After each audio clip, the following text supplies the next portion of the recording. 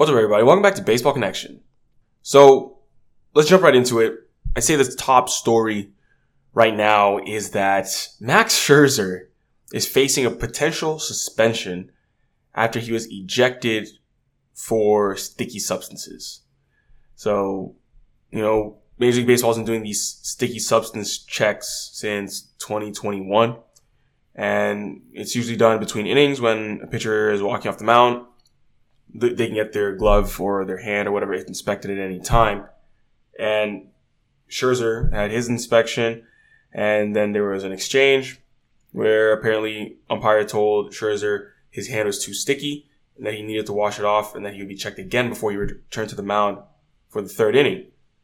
So he went into the Dodger Stadium visitors clubhouse and washed his hands with alcohol in front of an MLB official. But when he returned for the third inning, said his glove was sticky with a foreign substance. And Scherzer said it was rosin. And rosin is the only substance that's legal for a pitcher to use, as long as it's applied directly to his hands, not his glove or uniform. So the ump asked Scherzer to exchange the glove for a new one, which he did.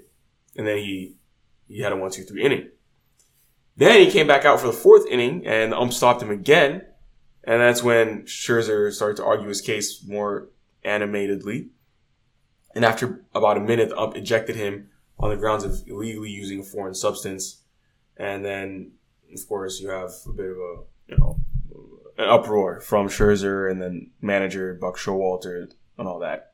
So Scherzer said the ump said his hand was too sticky. Scherzer said he swears on his kids' lives. He's not using anything else. This is sweat and rosin. I keep saying it over and over. And they touch my hand. They say it's sticky. Yes, it is because it's sweat and rosin. They say it's too sticky. They threw me out because of that. So, yeah, that's tough.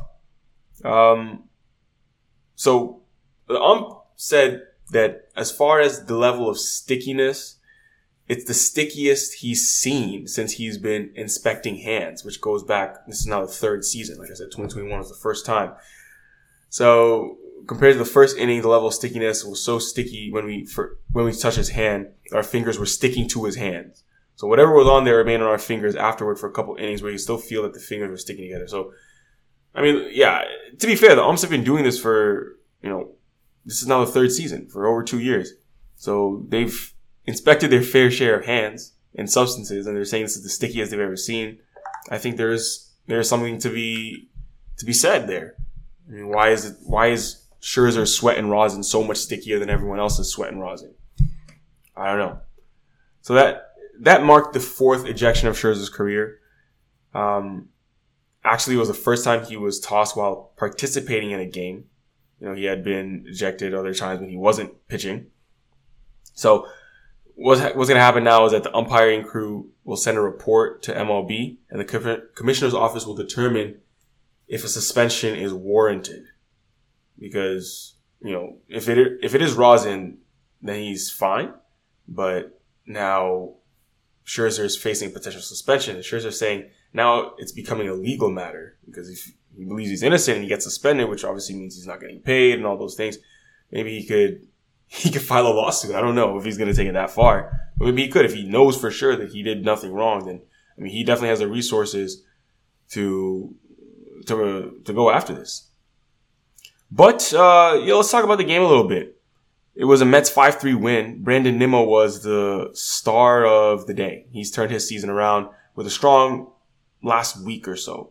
The morning of April 12th, he was hitting 188.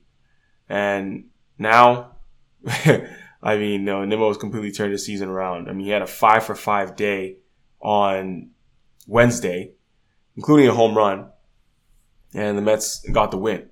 The Mets just signed Nimmo to an 8-year, $162 million contract in December. He was a free agent, but they brought him right back because he's their center fielder. He's the guy they want to keep. So 5-for-5 day. Now his average has climbed to 349. So hitting $188 a week ago. Now he's hitting 349, completely turned his season around and right where he wants to be. Hitting atop that Mets lineup. That's what the Mets expect to get out of this guy. They're paying him big money for a reason. So there you go. Now he's second in the National League with a .481 on-base percentage, and he's on top of the National League with 1.3 WAR. all of a sudden, Brandon Nimmo is now the best player in the National League as far as performance so far in the early season. Let's jump out to Denver, where the Pittsburgh Pirates continue to play well. They got a 14-3 victory over the Rockies at Coors Field, and they swept the Rockies. And they're now surprising Major League Baseball. If you look at the numbers from this sweep, you can kind of see why. It's just an unrelenting team. Kutch hit a solo homer. Johan Oviedo struck out 6. Castro with a home run. I mean, guys like this, a lot of these guys are veterans. But Kutch actually was a big contributor on Wednesday. A double, a homer. He's had a red-hot start to the season. I mean, that double he had in the first inning was his 296th in a Pirates uniform. And that ties him for his 7th in franchise history. So he is having a nice bounce-back season, and obviously Pittsburgh fans are excited for that. That's what they wanted to see. Probably didn't expect to see this kind of performance from him, but they'll take it. So the Pirates are trending up, ladies and gentlemen. I mean, this is a team that was the laughing stock of baseball the past couple of years. And we're off to a good start this season. 12-7, third in the National League Central. The A's have purchased land in Las Vegas for a new ballpark. So they're going to finalize a stadium deal by the January 2024 deadline imposed by Major League Baseball. But it looks like the A's are going to be moving from Oakland to Las Vegas.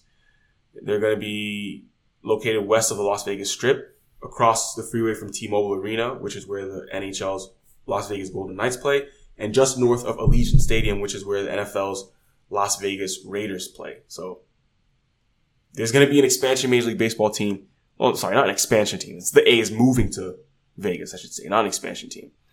You know, there's been a lot of talk about this in recent years, and now it's finally happening. So it's no longer going to be the Oakland A's. Oakland, they lost. I mean, they're losing pro sports teams. They lost the Raiders.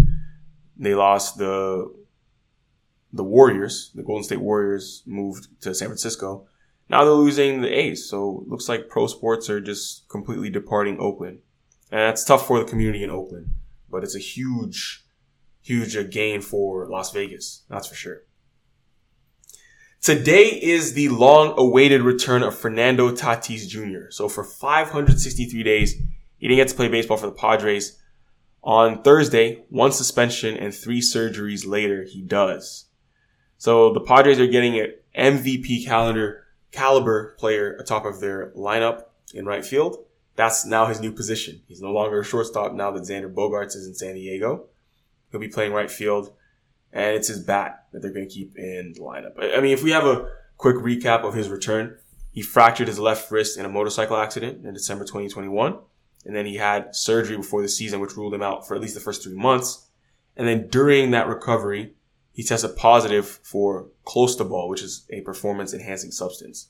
So that positive test occurred last July, and he did not appeal and was suspended for 80 games beginning in August. And then, that stretched into this season. He claimed he took that as part of a medication to treat a skin infection without checking with team doctors. But, he even said, in his own words, at the end of the day, there's no excuses. So what is his health status? I think he's very healthy. If you look at the kind of numbers he's been putting up in his rehab games in the minor leagues, he said his shoulder feels 100% and significantly better than it did when he hit 42 homers in 2021. As for his wrist, he had a second operation on it last October. That's the one from the motorcycle accident. That was a procedure that was designed to strengthen the joint, ensure its long-term stability. He said his wrist has fully healed as well. So, I mean, part of the reason they're moving him to right field is also because the Padres prefer to ease him back after 3 surgeries. But given his performance in spring training, they said there's not going to be any restriction on him. They're going to let him loose on the base paths. After, in 2021, they actually curtailed his aggressiveness due to health concerns.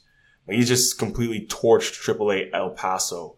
I mean, he hit .515, and in his final 3 games, he went 11 for 16 with 6 homers with El Paso. That's in the last 3 games. He had 6 homers in 3 games. So the Padres are happy to have him back. He is back, and we'll see the response from from the fans. I think the Padres fans will be happy to have him back on the road. He'll probably get booed pretty heavily. But yeah, that's going to be a big one. So that's going to do it for today, folks. Tune in, watch some good baseball today.